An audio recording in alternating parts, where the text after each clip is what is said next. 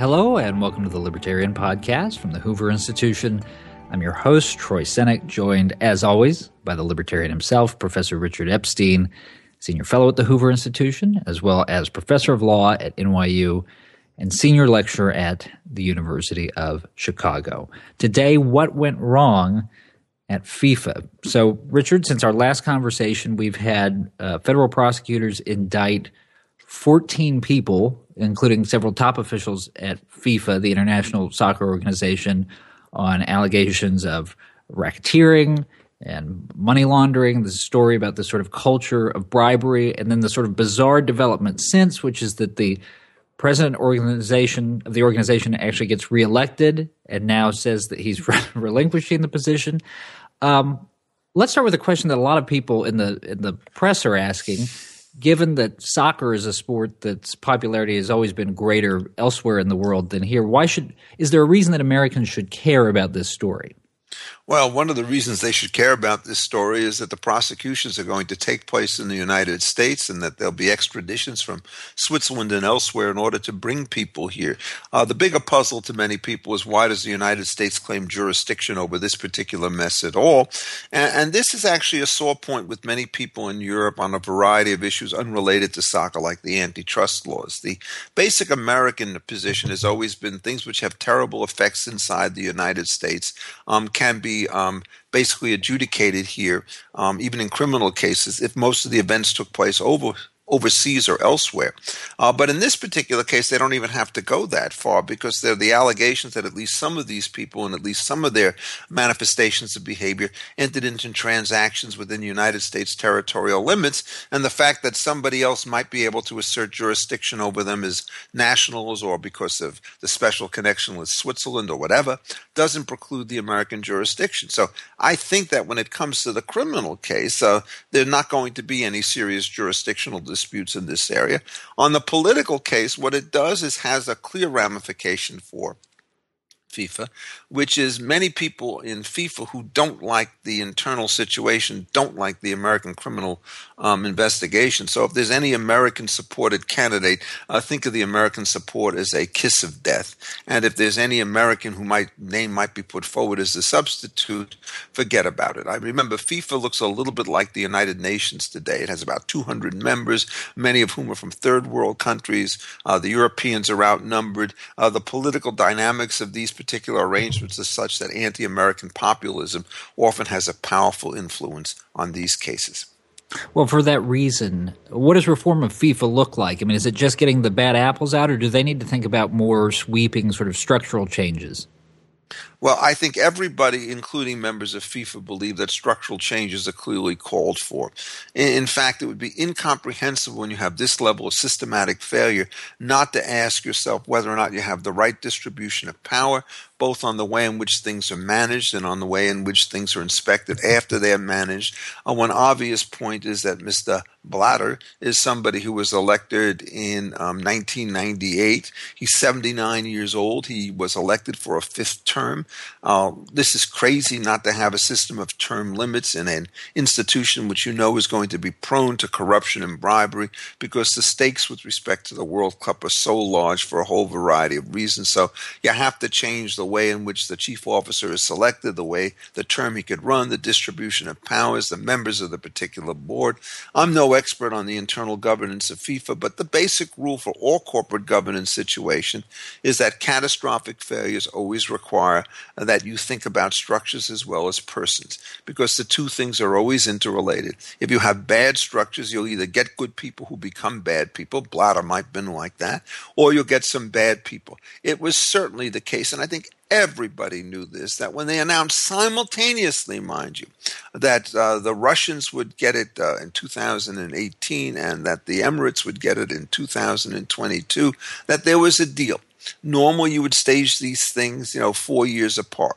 But if you do that, the dangers for the Emirates was that the Russians would get their half, and then everybody would say, playing soccer in 120 degrees in the summer is not an idea of fun, and they would back off on the second half of this arrangement. So the widespread understanding was that the two things were announced simultaneously because that was the only way in which you could lock in the deal.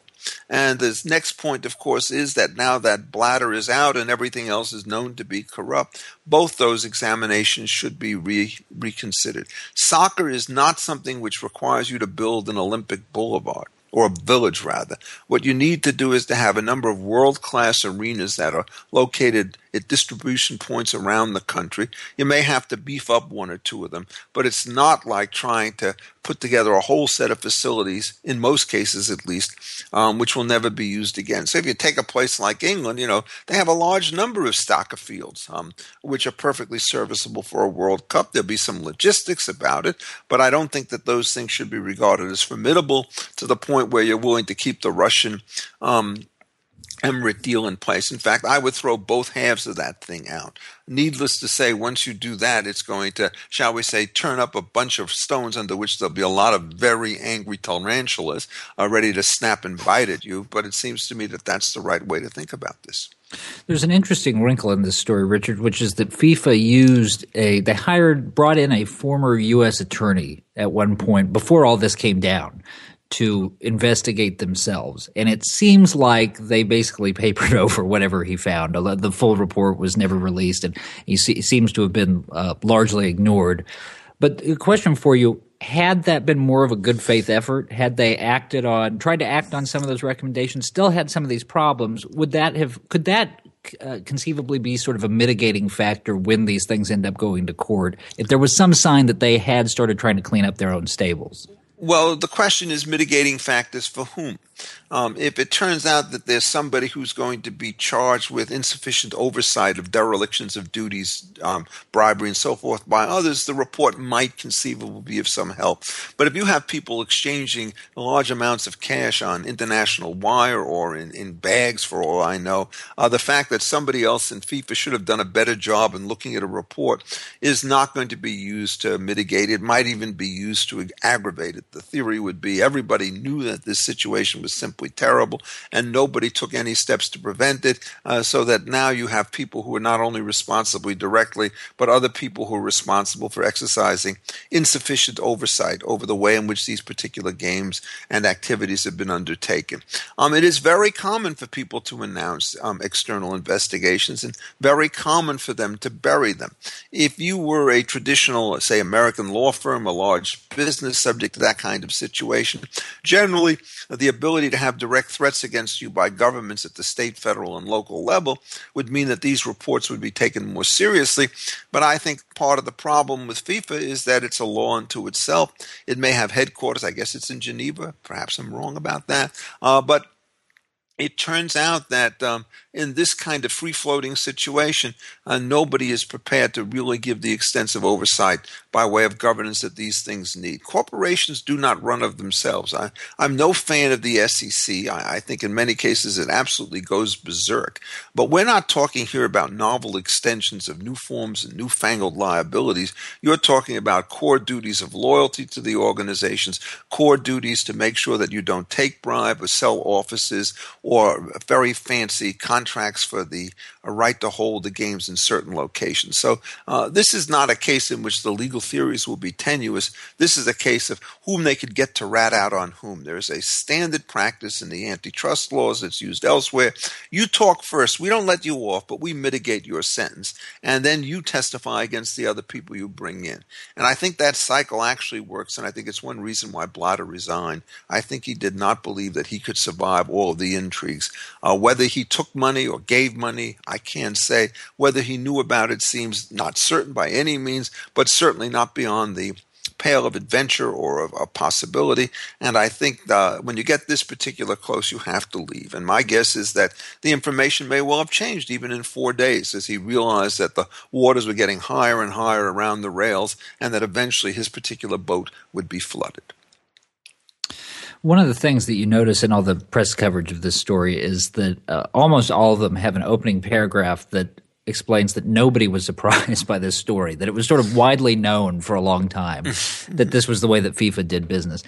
I'm curious, Richard, with FIFA and with other sports, not that it's necessarily the same dynamic, but like in American college football, we see instances of corruption and money changing hands with some frequency. Boxing famously had these issues for a long time. To what extent do you think these organizations perpetuate this behavior, partially because it seems as if their actual fan bases don't much care? Well, it's certainly true that the actual fan bases don't much care so long as there's no bribery. But the fan base does care about what's going to happen in the Emirates. Remember, in order to play it there, you can't do it in the summer. So you're going to have to do it in November and December when it's quote unquote colder in these locations, which means that for 2 months you're going to disrupt the major European leagues. And these leagues essentially are stocked with teams, all of whose players at the top level are international players for the countries from whence they come. So you basically have to shut down the entire season because you can't use the May-June format or the June-July format that's commonly used for World Cup. So in this case, the fan base, I think, really does care. It's also, this is completely different from something like the NCAA. That's an organization which has its own serious problems, mainly that, it tries to enforce a complicated set of eligibility rules on various organizations. It tends to pay athletes relatively little money in one form or another. So they're attacked as being bad employers, as it were, in some of these disputes in which it said that players are really employees if they get scholarships and hence have to be treated differently. And so they are basically a monopolist, which keeps the corruption in some sense out of joint. So you're not worried about that. But their sort of industrial practices have given rise to lots of concern. But there's no sort of comparison between them in terms of its scope or in terms of its behavior relative to FIFA. In fact, the thing that's so distinctive about soccer is it's the only truly international game. I mean, sure, there are 14 nations that play cricket and maybe 22 that play rugby and so forth. But if you're trying to think about both in terms of the prestige and the dollars and the influence, those things are 1 or 2 orders of magnitude smaller. And they just don't have the kind of money and influence and power and fame that are associated with them. So they're not going to attract the same kinds of governance problems. Governments don't scale easily. That is, if you have a set of precautions that are good for dealing with a firm that has $100 million, these precautions may be too weak if instead of $100 million, you got $10 billion. At that point, you have to beef up the infrastructure. It's sort of like, an ant can carry, the square cube law can carry very, very heavy weights, but when you get somebody the size of a human being and you try to put something 4 times the size on top of it, it collapses. And governance structures are like ants. They're very good for small organisms, but they're much harder to maintain for larger organizations. All right. Thank you, Richard. And thank you to our listeners. And remember, you can find Richard's weekly column, The Libertarian, by visiting Defining Ideas at hoover.org. And you can follow him on Twitter at Richard A. Epstein. For the Hoover Institution, I'm Troy Senik. Thanks for listening. This podcast has been a production of the Hoover Institution. For more information about our work, please visit hoover.org.